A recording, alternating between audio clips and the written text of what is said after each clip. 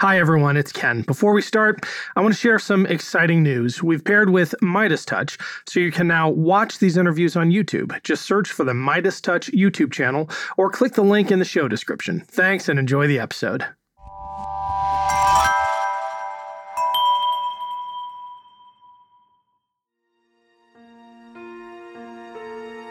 I'm a guy that spent 30 years pointing out flaws in the Democratic Party, So, I mean, there's more than most people. But the Democratic Party is the last best hope for something that is still a democracy. The Republican Party has become an autocratic movement. I'm Ken Harbaugh, and this is Burn the Boats, a podcast about big decisions. My guest today is Stuart Stevens, who dedicated his life to getting Republicans elected. He worked with dozens of candidates, including George Bush and John McCain, and was extremely successful. Now, however, Stuart regrets the part he played in the rise of Trumpism. He's a senior advisor to the Lincoln Project, which was the subject of a recent Showtime documentary, and his new goal is to counteract the movement he himself fostered. Stuart, welcome to Burn the Boats. Thank you, brother. It's great to be here. I have to make one small correction. It's a long and complicated history, but I actually never worked for John McCain. I did work for Mitt Romney. It's a long story. There was a time when my firm was sort of working with John McCain, but we actually never did work for John McCain. So it's easy to confuse. But we worked for Mitt Romney in 2008 and in 2012. He lost, by the way, in case you haven't heard that. But no, I've been paying attention, and I got to be honest. Sorry for that error in the intro, but I felt kind of mean reading it. But your own self-assessment is brutal. I reread It Was All a Lie for this interview. The preface, new edition, is amazing, by the way. For those who haven't read it, though, can you share the opening sentence, or at least the opening sentiment? Ken, there are a lot of people who are wrong about 2016, right? But it's really hard to find anybody who was more wrong than me.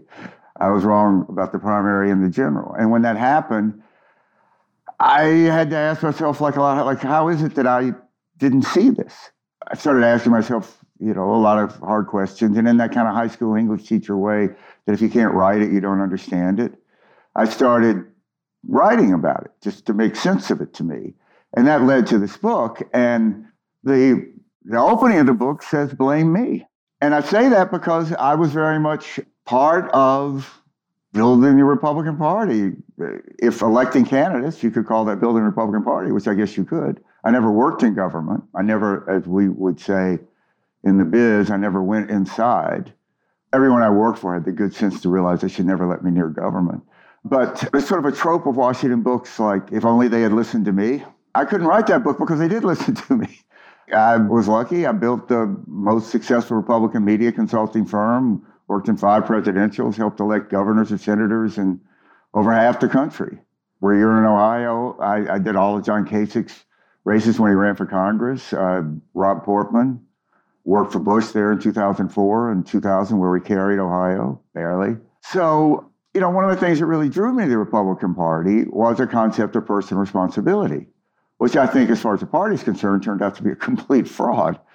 But I believed in it, and I didn't know any way to begin sort of looking at this without taking personal responsibility. I can't blame others. I was part of this.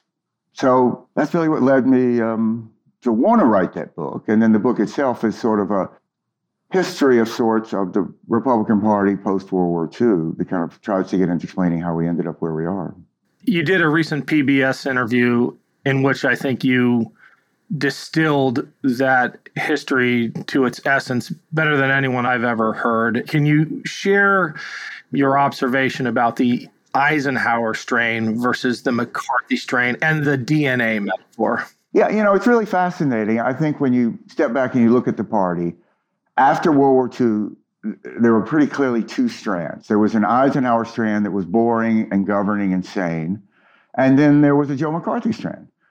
Conspiratorial, xenophobic, often racist, non-governing. So those 2 kind of battled each other at times, different degrees of, say, dominance within the party. It was a period in the 60s when they made a conscious effort to chase out the most extreme elements, John Birch Society, all of that. For people kind of my political generation in the Republican Party of operatives. We were drawn to a lot of us were drawn to George Bush and this concept of compassionate conservatism. So, I moved down to Austin in the spring of 99 to work for Bush. I wrote a book about that called The Big Enchilada. There's a group of us that we literally used to sit in the same room, me, Nicole Wallace, Michael Gerson, who was a columnist for the Bush speechwriter, who really wrote much of the language of the Bush campaign and presidency, who became a Washington Post columnist, sadly died a couple of weeks ago. Matthew Dowd, who you see a lot on television, who was a strategist, pollster. Mark McKinnon. I don't think it's unfair to say that we assumed that the part of the party that we thought we were part of was the dominant part of the party, and we would emerge increasingly dominant, if only because the country was changing so much. So we looked at the failures of the party and said that they were failures. The inability to attract more African-American voters. George Bush made a huge push to attract more Hispanic voters. And in fact, in 2004, which is the only time Republicans have won the popular vote in the presidential race since 1988, we hit a high watermark for Hispanic voters around 43, 44%. This was something that Bush felt very generally, which gets into the whole, he was a Texas Republican, and Texas Republicans have a different history with Hispanics, really. It's very unique. I mean, you even see Ted Cruz, but it's kind of, we can talk about that if you want to, but it's kind of a different conversation. And then Trump came along. And my belief, Ken, is that I just don't think that people change deeply held beliefs in a few years, unless there's some reason to. I don't believe in UFOs. If we're on this show and a UFO lands, dude, I'll change my mind. But nothing like that happened. Why is your experience, your awakening, if you will, so exceedingly rare? I mean, you have some good company, Mike Gerson and others. Mike was actually the first guest we ever had on this show, and it's so sad to see his pass. Yeah, so the Bush campaign assembled starting in the spring of 99. I moved to Austin in the spring of 99. I had worked with Karl Rove. I had never worked with then Governor Bush. But Karl really assembled that team, and Mike Gerson was hired as a speechwriter. And I had worked for Senator Dan Coates. I'd done his campaigns, who Mike had worked for before. And I really didn't know Mike then. And it was interesting because I love Dan Coates, but I don't think anybody would have said, Dan Coates is a great orator. So it's like, they're hiring Dan Coates as speechwriter. It's like, really? And then I started reading what Mike wrote. It was just brilliant. And I think one of the key tests of any campaign and of the successful campaigns is the degree to which you can develop your own language as a candidate. And there's a kind of almost Dadaist exercise you can go through. If you take campaign speeches, circle phrases that are relatively unique and memorable that are attributed to that campaign, that stick in the public conscious, probably that candidate wins. So, when we were living there, and, Austin, particularly small town, we're all living together, more or less, I say together, just in a small town. Most of us were like, going out to clubs every night at Austin. And McKinnon and I were, getting up at 6 a.m. and going swimming at, Big Eddy and doing all this stuff in Austin. And Mike was working quietly at a homeless shelter, which he never would have told anybody. The only way I found out, I had to find the guy, or just like Karen Hughes was looking for him to do something and everything. And, Mike he really was the best of us. He was the real deal. And he never faltered. And when you read his stuff, I said before several times, that I think years from now, when people look back at this era, there will be a handful of writers that people will read that will try to explain how this happened. And I think Mike Gerson and Pete Wehner are two that will be right at the top of the list. And it was a beautiful thing to watch him work with President Bush. They had a certain, within Governor Bush, chemistry.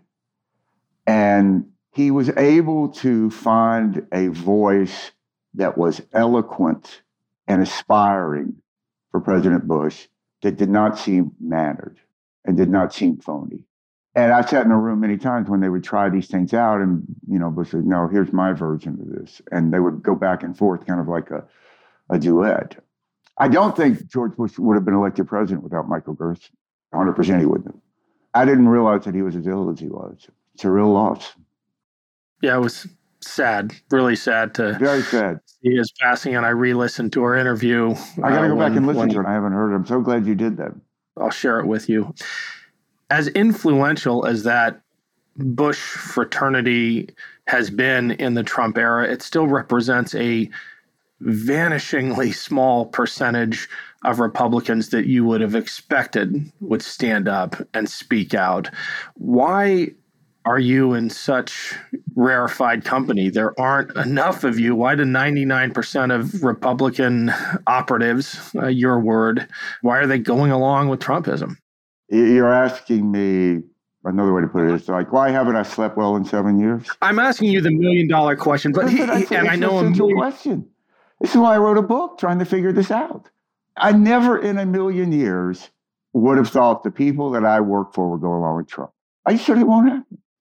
And I was wrong for the most part, not entirely, but Mitt Romney didn't. I worked for pretty much all these Republican governors that haven't gone along with them. Phil Scott in Vermont, Charlie Baker, Massachusetts, Larry Hogan. I worked for all those guys. I love those guys. They didn't go along with Trump, but most did. I can explain it in a political science sense. There's a subtext. I'll tell you why I'm asking, and I know you've covered the political science answer, but I have to believe there's a character-driven answer. I've read a little bit about your dad. I know something of Mike Gerson's personal story. I'm wondering if it's as simple as the values you were inculcated with growing up and that are somehow missing in so many. Look, I mean, my dad was a classic greatest generation guy, right? He grew up in Mississippi, went to Ole Miss Law School, became an FBI agent, was living in New York when the war broke out, being an FBI agent, sort of chasing would-be German spies, having the time of his life and going to plays at night. When you think about a guy from Mississippi gets to live in Manhattan and like run around and chase spies and go to plays, like how great is that? And he was ordered, as these agents were, when he came down, to round up Asian Americans as part of the internment process. And he did it for a day and he quit. And he then joined the Navy and had, I don't know if there's a good word, but had spent 3 years in the South Pacific, 28-hour landings. And like most of these guys, came back, never talked about it. In fact, much of his war stories I never knew until, there's this wonderful History of World War II museum in New Orleans. And part of what they have is an oral history program where they were sending people out to interview these vets before we lost them. And it was really in that interview that I learned a lot about what my father had done.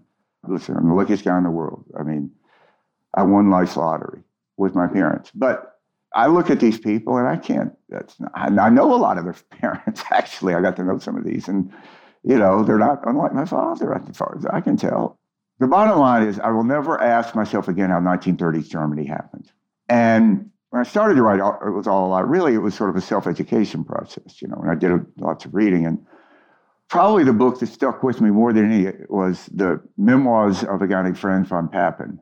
And Franz von Papen was the Prussian aristocrat political leader in Germany, who probably was more responsible for ushering Hitler in than anyone else. And justified it for decades afterwards, right? Wrote an extraordinary memoir in 1953. It came out in 54, which for reasons I can't understand is on Kindle. You can download it right now. He's writing this in 1953, right? So like things had gone a little sideways, like, 100 million people dead, things like this. And he's still justifying it. And the way he justified it is what you have to understand is that we, the Prussian aristocrats, had lost touch with the working class.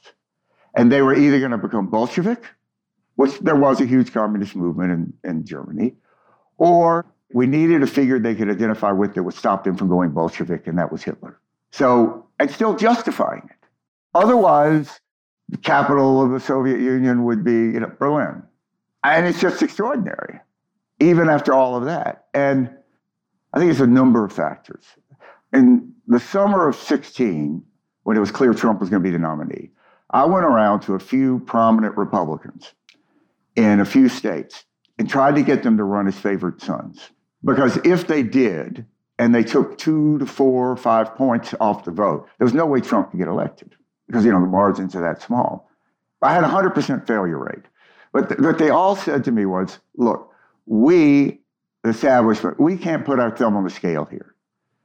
We have to just let Trumpism and this alt-right and this hate just wash out of the party and start to build over. If it's seen that there was a gimmick that we used to beat him, it's not going to kill it. And I was like, I get that, but like, what if Trump wins? And they're like, he's not going to win. And I wasn't probably very good at arguing that because I didn't think he was going to win. So I think the inability to imagine Trump has always benefited Trump. So why did these 16 other candidates or 15 other candidates in the primary with Trump not attack Trump? It's because they attacked each other because you just wanted to get one-on-one with Trump. Because, I mean, give me a break. The Republican Party's not going to nominate a guy that talks in public about having sex with his daughter. I mean, look, let's get serious here. It's not going to happen. And then when it did, I think a lot of these people thought he was going to lose. And they just went along with it. Not all of them, Mitt didn't. And I think it is the greatest collapse of a moral center to a political party in American history. I don't know anything else to compare it to. I don't know. I mean, this is why I joined the Lincoln Project. I mean, I'm a guy that spent 30 years pointing out flaws in the Democratic Party, you know. So, I mean, I did this more than most people. But the Democratic Party is the last best hope for something that is still a democracy. The Republican Party has become an autocratic movement. And all the elements for an autocratic movement to succeed are in place. You have the backings of a major party, Republican Party. You have financiers, Peter Thiel, they have unlimited money. You have a propaganda wing and Fox and all of that. You have a serious effort among serious people to develop a legal theory to justify it. If Georgia passes a law saying that the state legislature can overturn the popular vote, when the Georgia legislature overturns the popular vote, it's not going to be illegal. And you have shock troops. That's all you need. Now, are they going to win? You know, it reminds me, you know, the night of the election, talking about 2000, when the networks called Florida for Gore. You know, a little group of us got on the phone with these networks. And our pitch was this: well, we can't tell you Bush is going to win Florida, but you can't tell us Gore's going to win Florida. It's just too close. And they pulled it back. And that's the way I feel about this. I can't tell you that side's going to win. I can't tell you they're going to lose, but I can tell you it's in doubt. And thinking that it can happen is the same mistake we made with Trump. So I don't know what to do but fight. In the Lincoln Project in October of 20, you know, I entertained the idea that, like, Trump loses, I can kind of quit doing this stuff. And then all this post-election stuff happens. And, like, I couldn't walk away. So here we are. Do you fear that conditions are being set for the return of Trump? I mean, he's definitely a weakened candidate, but absent the emergence of a clear and, I guess, unifying figure to oppose him in the Republican Party, it feels like 2016 redux. Yeah, so everybody, all these, you know, people like the National Review, you know, all the Republicans that know which fork to pick up, you know, they're trying to invent Ron DeSantis. One of my great annoyances at the moment is we somehow have defined election deniers as those who go out and talk a lot about how Trump won. That's not what we should be doing. Anyone is an election denier who will not assert that Joe Biden won a free and fair election. And that's pretty much everybody in the Republican Party. That's Ron DeSantis. Ron DeSantis will not go out and say that Trump lost a free and fair election. Greg Abbott won't say it. Now, they don't go out there and run campaigns based on that, but they won't say it. And there is no attempt in a serious way to develop a coherent, moral, credible, center-right philosophy of government that the Republican Party would represent. You can't. I mean, look, you held a gun to my head and said, like, what does American conservatism mean today? I'd say, shoot me. I have no idea. Say what you will about Elizabeth Warren. She has a theory of government, and she can articulate it. And you can argue with her. You can think she's crazy. You can think she's right. But you can have a conversation about it. You can't have a conversation about whether or not there are litter boxes in bathrooms in high schools, and that's the decline of Western civilization. That's not a governing philosophy. You can't have a conversation about a governing philosophy is to charter a plane, pick up a bunch of people who are in the United States legally applying for asylum, flying to Florida, and then flying to Massachusetts as a campaign stunt. That's not a governing philosophy.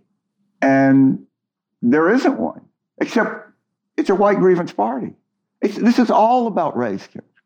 It's all about race. 1956, Eisenhower gets 44% of the black vote. 64 drops to 7 and never came back. And 1980, Ronald Reagan wins this sweeping landslide, like 44 states or something, right? He got 58% of the white vote. 2008, John McCain lost a not particularly close election with 58% of the white vote. There you are. 85% of Trump's coalition is white. The country's 57, 60% white. And since we've been doing this thing, it's less. We're going to become a minority-majority party, our country. I mean, all the Stephen Millers in the world aren't going to stop that. And the party has never been able to do the hard work necessary to appeal to non-white voters in large numbers. And there's a period in the late 80s and 90s, I can't believe I did this, where the Republican Party decided that the reason that we weren't doing well with African-American voters is because we didn't know how to talk to African-American voters. It's so embarrassing. It spawned this phenomenon of the RNC would hire these African-American consultants to come down and talk to us, and us being predominantly white campaigns, about how to talk to black people. We all sit in the room and we all pay attention and take notes and listen seriously. And they would say things like, you have to talk about meaningful jobs, not just good jobs. And we were like, oh, and then we do it. And of course, it wouldn't matter at all. And the problem wasn't that African Americans didn't understand what Republicans were saying. The problem was they did understand what Republicans were saying. And we failed at this in Bush world, but at least we admitted it was a failure. I mean, Ken Millman in 2005, chairman of the party, ran the Bush campaign. He went out and gave a speech at the NAACP apologizing for the Southern strategy. It's ultimately a policy failure. They've never come up with a policy that will appeal to African Americans. And this is all being played out in this Georgia runoff, which is next Tuesday. Because there's not 4 people in the world that think that Herschel Walker would be running against Warnock if Warnock wasn't black. So, they sat in a room and said, how do we beat this black guy? They go, well, we got to have ourselves a black guy. Well, what about Herschel Walker, who lives in Texas, who's kind of a big deal in Georgia? Well, that's good. We'll get a black guy. Because the only reason that African Americans are voting for Warnock is because he's black. So now we've evened the scales. We're going to get more white votes than Warnock's going to get, and then we're going to win this thing. I mean, it is just so fundamentally condescending and unaware. So they put poor Herschel Walker up there. I mean, a guy, I don't understand how he gets through TSA. It just shows how little you care about the country. I worked for the reason they're having this race is because Johnny Isaacson died, the last senator. I worked for Johnny Isaacson. A wonderful man. You may not have liked some of his votes, but he's a wonderful human being. And look, they had Sam Nunn from Georgia. So, I mean, if Herschel got elected in 6 years, no one would ever say, I'm going to walk across the room and ask Herschel what he thinks about this. That's where the party is. I think that race is one of the clearest pieces of evidence we've ever seen of the lack of not just a governing philosophy, but any seriousness about governing at all. And caring about the country. But there is still a coherence to the Republican Party and the Republican strategy, and you call it out. It's about race and election denialism now. Which is about race. Which is about race as well. You write about this. Yeah. Yeah, go ahead. No, I was going to say, we don't talk about this enough. The whole not voting to certify was about race. All these areas where the votes were in question, right? They were strangely areas where, what does Chicago and Detroit and Philadelphia have in common? A lot of black people live there. And those are the areas, Fulton County in Georgia, Atlanta, wonder what? Maybe the voting machines work differently there. Or maybe there's black people. And that's what it's about. It was totally about, it was a Jim Crow vote. Cindy Hyde-Smith, this woman who got appointed and now sadly elected the senator from Mississippi, my own state, she said it. She said, I voted for this because my voters supported Donald Trump. Okay, there you go.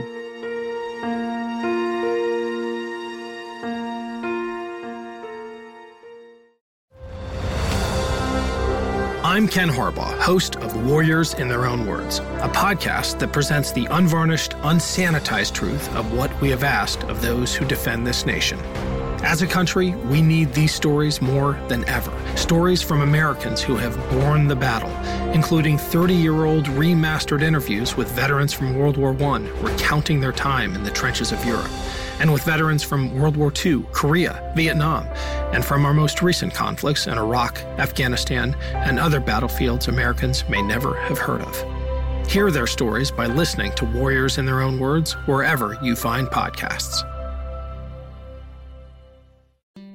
Hello everyone, my name is Tom Kearns and I host the Anglo-Saxon England podcast, where I cover the history and culture of England from the departure of the Romans in the 5th century to the Norman conquest in 1066. So far we've surveyed the collapse of Roman rule in Britain, the migration of the Anglo-Saxons, and the history of Northumbria from its beginnings in the mists of legend to its destruction at the hands of Viking raiders in the 9th century. I hope you'll come and give it a go.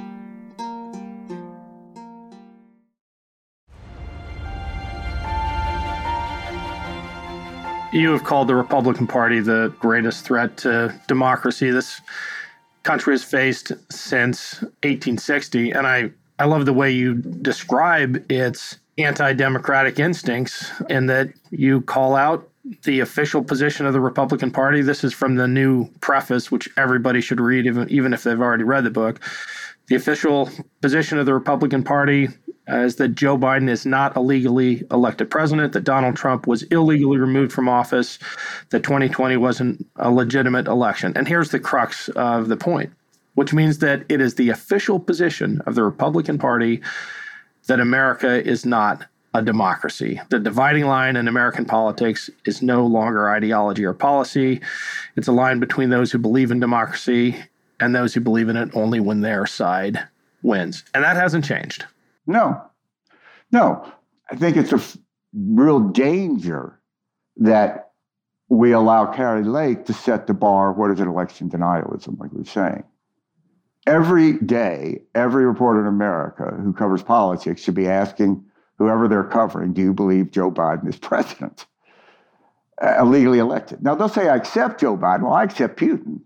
I don't mean I think he won an election. I'm like, President Trump, who called him and congratulated him on his election. Goddamn unbelievable. Look, if you read Twilight of Democracy by Anne Applebaum, which I go around giving out like watchtowers to random strangers at airports, like, read this. When you hear about me getting arrested, it's going to be because I was like, passing these out. Or How Democracies Die by those two Harvard professors. They make the point that democracies don't die in the modern world pretty much now because of coups. It's not like Allende in Chile. It's through the ballot box in the courtroom. And why is the Republican Party obsessed with Viktor Orban? Well, Viktor Orban is a white supremacist. I mean, before he came to CPAC, he gave a speech ranting against mixed races and still was accepted at CPAC. And why do they love Putin? So why is the pro-Putin movement in American politics within the Republican Party? They love Orban because he was able to usher Hungary from a democracy to sort of a faux democracy, which is what Putin did. And that's the path they want to go down. And, one of the problems, run into it, I'm sure you do too, how to talk about this, because you sound alarmist. And to me, it's kind of like a pandemic. What you say at the beginning is going to be alarmist, but it's going to prove inadequate at the end. And I run into this all the time. Like, I wrote this book, and my old Republican friends, some of them angry, some of them just kind of in good faith, asked me, so, Stuart, are you saying that everybody who voted for Donald Trump was a racist? What was it, 67 million Americans? And I go, well, first of all, there probably are 67 million racists in America. So let's don't get all teed up about this, guys. But no, I think it means that something is more important to you than having a president than having a racist as president. And that's what's played out. So look, 70% of the Republican Party now believes that we have an illegal president. So the 2024 election is going to be not between two parties that have different political views. It's between one party that believes we have a legally elected president, therefore we live in a democracy, and one party that believes they are running to depose an illegal occupant of the White House. So when you believe that, that kind of gives you a right to pretty much do what you want to. because you're restoring democracy, and maybe an obligation. And I find that extraordinarily dangerous, and I don't think it'll be different in 28. So maybe 32 would be the first time you'd elect a Republican who would go out and be able to win a primary and say that Donald Trump lost the election. I find that just extraordinarily dangerous. And look, we started this new thing called Resolute Square because, part of the problem is there has been a failure in our forms of journalism. Traditional journalism, and look, I spent half my life writing. I've published more articles than a lot of, professional journalists. The key of it was objectivity. That was a sacred grail. That was based upon there being some assumption of good faith on both sides. So how do you tell both sides of a lie? And that's part of the failure that we have now. Some of us connected with the Lincoln Project, with other people. We started this new thing called Resolute Square to build an alternative to MAGA media. And, our approach is we're right, they're wrong. We're not going to both sides this. I don't want to understand the guy in the Camp Auschwitz sweatshirt in the Capitol. I don't care. I just know the guy's evil and should be in jail. I don't want to understand a lot of these Trump voters. I know them. I don't need to know more. And we have to, at Resolute Square, we are biased. We say we're biased all the time for democracy. And that's what we need. We need to build an organization that can enter the mainstream of popular culture and media that will be biased toward democracy and fight for it. And in a nonpartisan way. Like we'll fight for Liz Cheney, and most Democrats would disagree with 99%. Look, I did all of debate prep for Liz's dad in 2000, 2004, which Liz ran. And I wrote this book about the Bush campaign in 2000, Bush Cheney campaign, and I predicted that Liz would run for president. That was 2001. She was that impressive. So I wasn't surprised at all Liz is doing it. What I am surprised is it's 2022 and Liz Cheney is drummed out of the party. A Cheney. I mean, it's not about philosophy. They say, well, Democrats should elect Liz Speaker of the House. They're like, really? You think Liz Cheney's going to go out there to codify Roe? Are you out of your mind? I mean, she'll fight for democracy, with her last dying breath. But you do have a difference in political philosophy, which is fine. That's okay. It's like Joe Trippi, this legendary Democratic consultant who spent the last 30 years ruining my life because I had to go up against the guy, has now joined the Lincoln Project. And Joe and I talk about this. You go back and look at the stuff we fought over, which at the time seemed like, Gettysburg. It was like whether or not the capital gains tax should be 28 or 32. I mean, you laugh at it. Really? Really? We fought over that? If you have a democratic system, you get to keep having that fight. I think what the other side wants is... People, in 2016, and then used to say to me, hey, Stuart, I live in Vermont now. Hey, if Bernie Sanders was a nominee, would you have voted for him? And I'm like, hell yeah.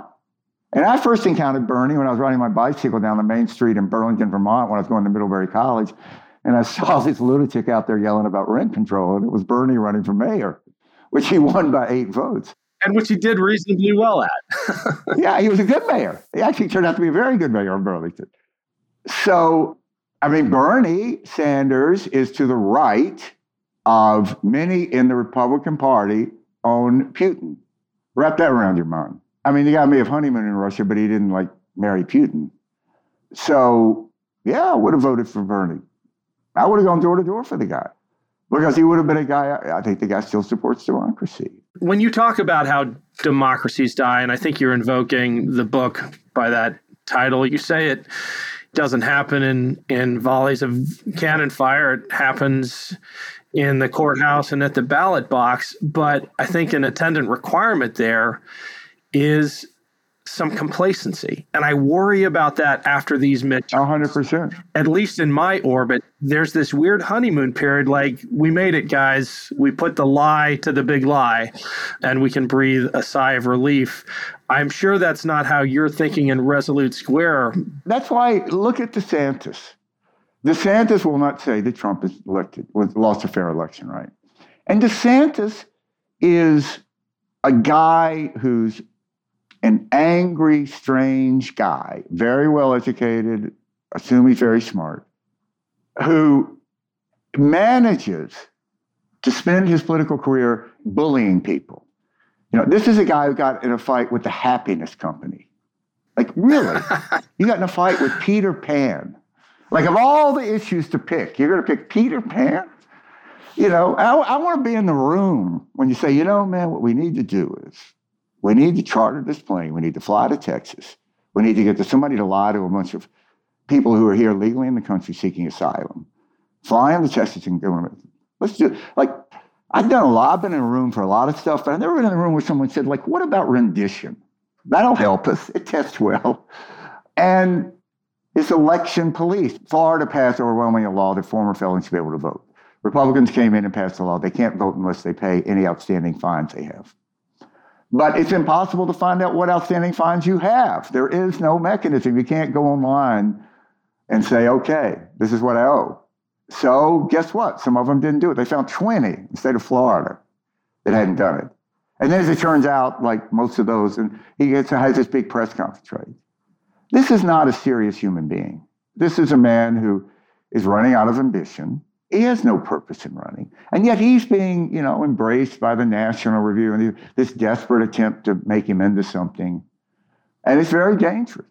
You have to just fight it. One thing I'll say about Bush War, in 2000, 2004, we never thought we had it figured out. I mean, say what you will, after we won Ohio in 2004, I tell you, man, we always thought we were lucky and it could have gone the other way. And we may have looked arrogant. I don't know how we came across, but I was in the room and we were always like, man, this could go either way. And we never thought that we had figured this out. And I think that there is a sense with a lot of Trumpist people that they have figured it out. But, look, I think as a political operative, I think the Biden operation doesn't get enough credit. I think they ran a brilliant campaign in 2020. Between 1976 and 2008, we had federal funding for presidential races, which isn't a big deal to most people, but when you work in campaigns, it was everything. And what it meant was that both campaigns, once you had a nominee, literally when you walked off the stage of accepting the nomination, there was somebody there from the Treasury Department with a check. And it would be the same amount to both candidates. It would be 80 million, then it grew every year. I think 84 was the last amount, right? And they literally would give you a check, and we're like, can you wire this? And you're like, no, we do checks. And it leveled the playing field because both candidates had the same amount of money. And it was post-Watergate reform, a lot to clean up money, but it also leveled the playing field. So Bush loses under that, and Carter loses.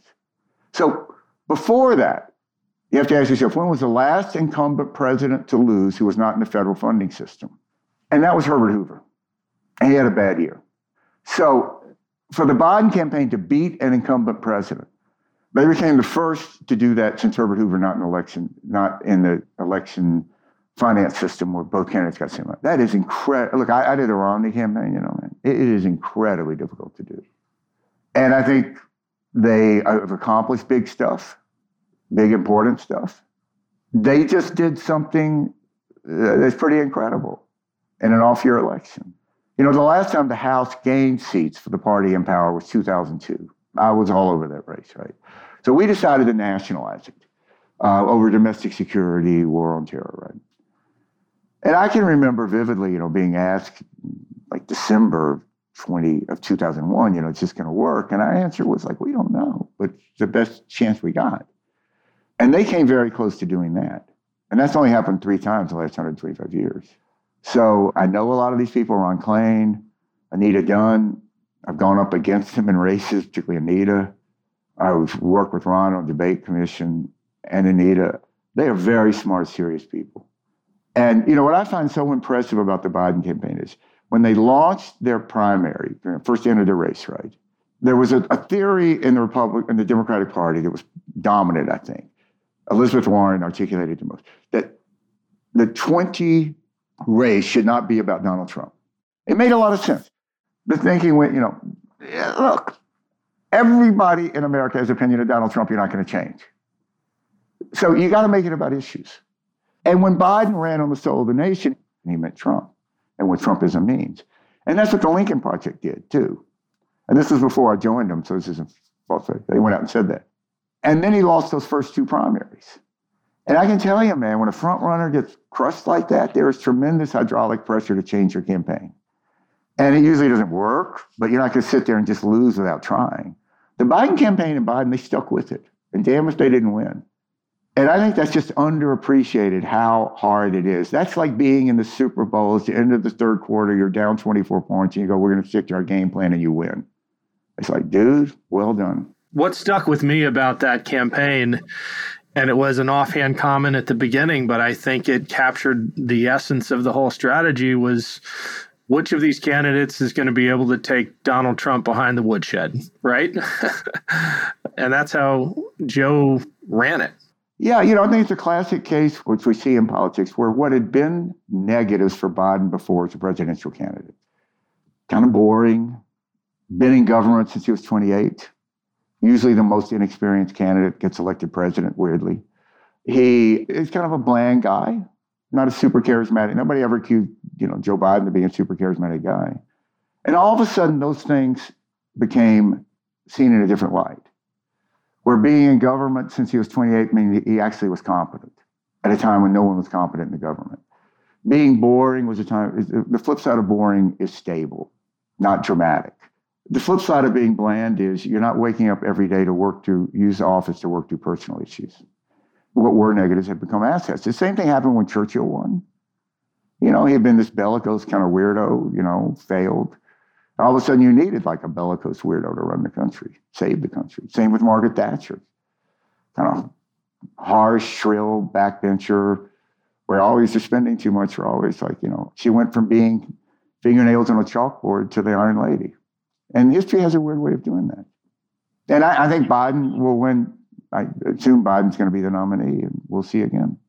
You've said that there's no saving the Republican Party that we're experiencing today, and that the only solution, your words, is to burn it down. Where do those Republicans go? Do you think they're going to reconstitute as the forward party? Do you think we'll get enough of them in the Democratic Party? I mean, have you... Which Republican? You mean the Republicans that vote for both? Not the Camp Auschwitz T-shirt Republicans, but, the ones who know how to use a fork. Well, so take Arizona as a case, right?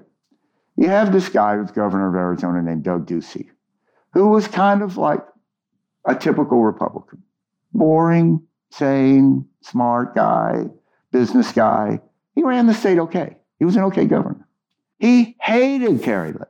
He had a candidate who was more like him, who ran in the primary. She lost. So what Doug Ducey should have said was, the guy's not running for re-election. He'll probably never run for anything else in his life. He should have said, I'm not going to support Kari Lake. She's a lunatic. She wants to fire the federal government. Are you out of your mind? You ever look around Arizona? Without the federal government, you know what Arizona would be? It's a desert. You take away the military bases, take away the national parks. You're going to quit sending Social Security checks to people? I mean, these border guards, shit, all that federal government shit, we don't need that. Like, are you out of your mind? I'm not going to vote for this lunatic that's going to, make Arizona a laughingstock of the country. He said he endorsed Kari Lake. You look at Youngkin in Virginia. So, look, I'll admit there was a time when Youngkin would have seemed like a great candidate to me. Had a lot of money, seemed like an okay guy. And I think he ran a very racist campaign, which he didn't believe at all on the CRT. But everybody said that's just to get elected. Once he gets elected, I mean, come on, man, give me a break. This is the kind of guy we need. Okay, he's out campaigning for Kari Lake. So it's when those people say no. The essential question now is the one McConnell got the other day and wouldn't answer. Will you support Donald Trump if he's the Republican nominee? And there's only a handful of prominent Republicans now who say no. I don't know if you saw McConnell's condemnation after Donald Trump had a white supremacist at Mar-a-Lago. Yeah, he wouldn't say Donald Trump's name. Yeah, I mean, here's a guy, you would think, if nothing else, a guy held a press conference to humiliate McConnell's wife. You would think, if nothing else, it would be like, dude, that's enough. I'll say your name. Like, I mean, that's not exactly saying I'm going to meet you at midnight outside the Waffle House in the parking lot. All you're doing is saying your name. That's a pretty low bar. And the guy doesn't have the courage to say his name. I mean, what are you going to do with these people? And they'll all support Donald Trump. It's just like all these people that, like the National Review and all these people, they go, well, we never formally endorsed Donald Trump. Neither did Fox, but they supported him. So you have to just beat these people. Now, you do have demographics. You say, what's going to happen to a lot of these Trump Republicans? I can tell you, they're going to die. That's what's going to happen to them. You know, I mean, what people forget or don't think about because they have a life and they don't do this, you know, fortunate enough this not to be their world, right? In many ways, Donald Trump performed as a regular Republican. The only group that Donald Trump won by income, $150,000 and more. Donald Trump didn't win the working class. He won the white working class. Well, so did Mitt Romney. He didn't win evangelicals. He won white evangelicals. He got crushed by black evangelicals. They're the ones that saved Alabama, you know, from accused pedophile. So look at Arizona as another perfect example, right? What saved Arizona from Kerry Lake getting elected? One single thing you can point to, that young voters. Look at the university precincts in Arizona. And they went for Hobbs at like 85 plus. And without that, she would have lost. So, you know, I think the Republican Party has made a huge mistake just in a cultural sense of the cultural wars they're trying to fight now. There are not many under 35 voters that are worried about who they're going to see in the bathroom, which is Ron DeSantis' campaign. There's not many under 35 voters who want to ban abortion completely. And look at what happened in 20. Republican Party managed to get on the wrong side of a cultural war with NASCAR over the Confederate flag. They got on the wrong side of a cultural war over masking with Walmart. So like, I mean, dude, man, you're losing NASCAR to Walmart. I mean, I can tell you, you know, from being a Mississippian, your average white teenager in Mississippi they aspire to be a black rap star more than they do to be Robert E. Lee. I mean, they're not drawn to all this, you know, racist stuff at all.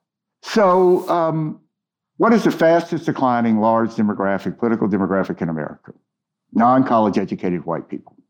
1980, there were 60+% of the electorate. They're now 40 and declining. So we're headed to majority country. And Republicans, on some level, know this, which is why they're so desperately trying to change how people vote. Well, that's just it. This idea that demographics are going to save us assumes that the institutions of democracy allow those democratic trends to express themselves. But if minoritarian rule is cemented through law, demographics don't matter as much. And they know this. That's why they have 47 different, pieces of legislation in place, ready to go. Somebody didn't just wake up after January 6th and said, hey, we should come up with these state legislature laws to propose. They've been working on this for a long time. These are dangerous people. I know these people. And the fact that they do not appear to be evil, but what they are trying to do is evil. The banality of evil. And if that's not 1930s Germany, what the hell is? Yeah, no, you're right. Well, I've held you for long enough, Stuart. I'm a silver linings kind of guy. This has been a dark interview, but I'm very depressing here. When I wrote, it was all online. I gave a draft of it to a good friend of mine who's a Republican. I said, it's short but depressing. And he said, Stuart, so are suicide notes. So you can always go down to the pound and watch some gas puppies to cure up, though, after talking to me. I will say one of the things that I have found, even during the rise of Trumpism, prompted by the rise of Trumpism, is that this community that has risen up to fight it is comprised of some of the best human beings I've ever known. You know some of who I'm talking about, the Dan Barkoffs of the world. Who just got banned from Twitter, it appears. Did he? Yeah, well, he's been quiet lately, so that must be why. Yeah, and I know you're tough on your own consulting class, but some giants have risen up there to fight back as well, and we'll keep following. Excited about what Resolute Square is doing, and let's talk again soon. Thanks for asking me on. You got it. Thanks, Stuart. Thanks again to Stuart for joining me. You can find him on Twitter at Stuart P. Stevens, and make sure to check out his book, It Was All a Lie. The link is in the show description. Thanks for listening to Burn the Boats. If you have any feedback, please email the team at kharbaugh@evergreenpodcasts.com. We're always looking to improve the show. For updates and more, follow us on Twitter at @team_Harbaugh. And if you enjoyed this episode, don't forget to rate and review. Burn the Boats is a production of Evergreen Podcasts. Our producer is Declan Roars, and Sean Rule-Hoffman is our audio engineer. Special thanks to Evergreen executive producers Joan Andrews, Michael DeAloia, and David Moss. I'm Ken Harbaugh, and this is Burn the Boats, a podcast about big decisions.